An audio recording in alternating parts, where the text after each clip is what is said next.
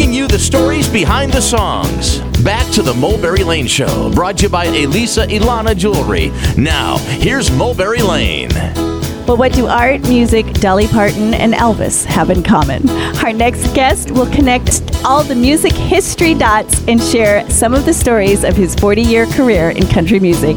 Ronnie McDowell's hits like Older Women and You're Gonna Ruin My Bad Reputation catapulted him to the top of the country charts. And both his physical and vocal likeness to Elvis also played a big part in his musical career.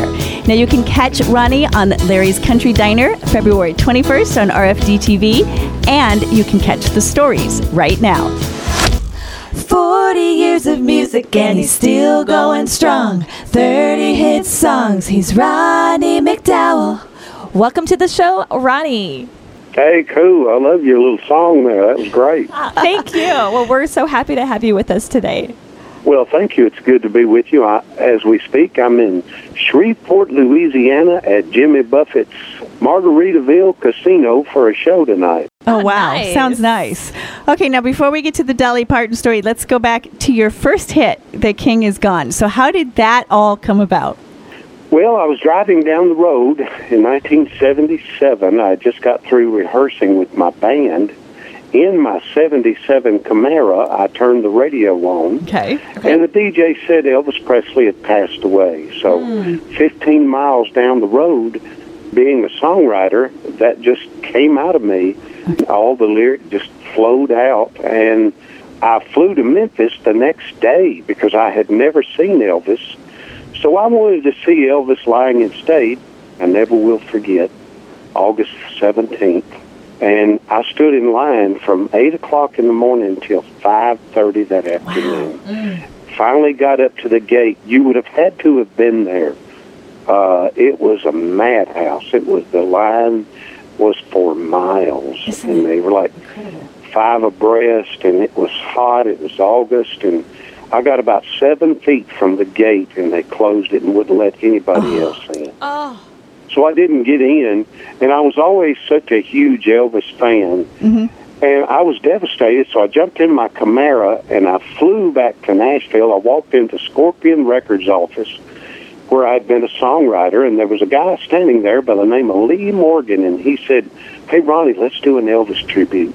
Well, I thought he meant wear a jumpsuit and all that, and I said, Lee, now you know I don't do that. I don't wear jumpsuits and sideburns and all that. And he said, no. He said, I mean, let's do a song. He said, listen to what I wrote. And I listened, and I said, well, that's funny. Listen to what I wrote yesterday. So we took that talking part that I wrote and combined it with what he wrote, and we went in the next day and recorded it. I took it to a radio station. The very next day, I walked into a little AM station in Madison, Tennessee. Okay. They played it. It exploded, 1 million records in a week. Oh, wow. Wow. Like a movie. Totally. And what a unique co-write, you know. Yes, and that just shows to go that you never know. Yeah. Now, So then true. after that was such a huge hit. Now, that had to be difficult because, you don't want to be a one-hit wonder. And, that to come out of the gate like that would be hard to follow. So what was that time like for you? And that's true, because once you have an initial impact with something so huge that went on to sell 6 million records, then everybody tends to put you in a bag, so to speak. And it's hard to get out of that. But me being a songwriter, I had already, before that, written songs for Roy Drusky, Billy Walker, Jenny Shepard, Porter Wagner, the Wilburn Brothers. I was having a ball writing songs, doing what I loved. So the last thing I wanted to be known as was an Elvis impersonator. Right. The friend Lee Morgan, bless his soul, he passed away years ago. But anyway, he when we were in the studio, he said, Ronnie, he said, I've been to your show, and when you do Johnny Cash song, an Elvis song, Louis Armstrong, whomever, you do it like that artist. And I said, yeah, but I mean, that's just something that I do. I love doing voice. He said, well, sing this song and talk it like Elvis would do. And I said, man, I don't want to do that. I want to do it like Ronnie McDowell. Well, had I not done that as per his suggestion, I'm not sure that it would have had the impact that it did. But it also everybody thought, like I say, I was an Elvis impersonator, but I knew that that's not what I was going to be or what I wanted to do. I went to see my friend Buddy Killen at Tree Publishing. Okay. And Buddy and I got together, and of course, if you listen to Wandering Eyes and Watching Girls Go By the way, I wrote Watching Girls Go By, and it has now been played over 1 million times on the radio. Wow, that's got to feel great. Yeah, so after I got with Buddy, if you listen to Older Women in all my records, it just sounds like Ronnie McDowell. Uh-huh. Yeah. Country singer Ronnie McDowell here on the Mulberry Lane Show. So you definitely found the right combination to make that happen. Yeah, me being a songwriter, I had a meeting with Buddy Killen because he wanted to produce me. Okay. If you've ever been on Music Row in Nashville, Tree Publishing was the 4-star building. And so I had a meeting with Larry Butler first. Larry Butler, who produced Kenny Rogers at the time. Okay. My second meeting was with Buddy, but the Tree Publishing building was first, so I stopped to see Buddy, and I never left. And I was with Buddy. He wasn't going to let you out that door, huh? Yeah, and I was with him for 20 years. Wow. Now, you've worked with some of the greats over the years. What was the time like with Conway Twitty? Well, for 7 years, I opened up shows for Conway, and he was like my mentor, my second dad. I met Conway because I was always his biggest fan through his daughter, Kathy Twitty, who was on the road with me. Okay. And her professional singing name was Jessica James at the time. She was Miss Teenage America as well. Okay. And I was doing shows with her, and I told her I wanted to meet her dad, and I walked into his office. He stuck his hand out, and he said, "Son, how would you like to open up my shows?" And I said, "Twist my arm." Yeah. So now what did you learn from Conway at that point?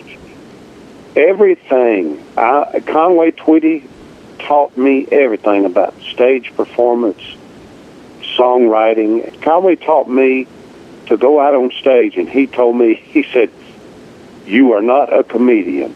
All you need to do is stand there and sing them those songs. That's what they come to hear."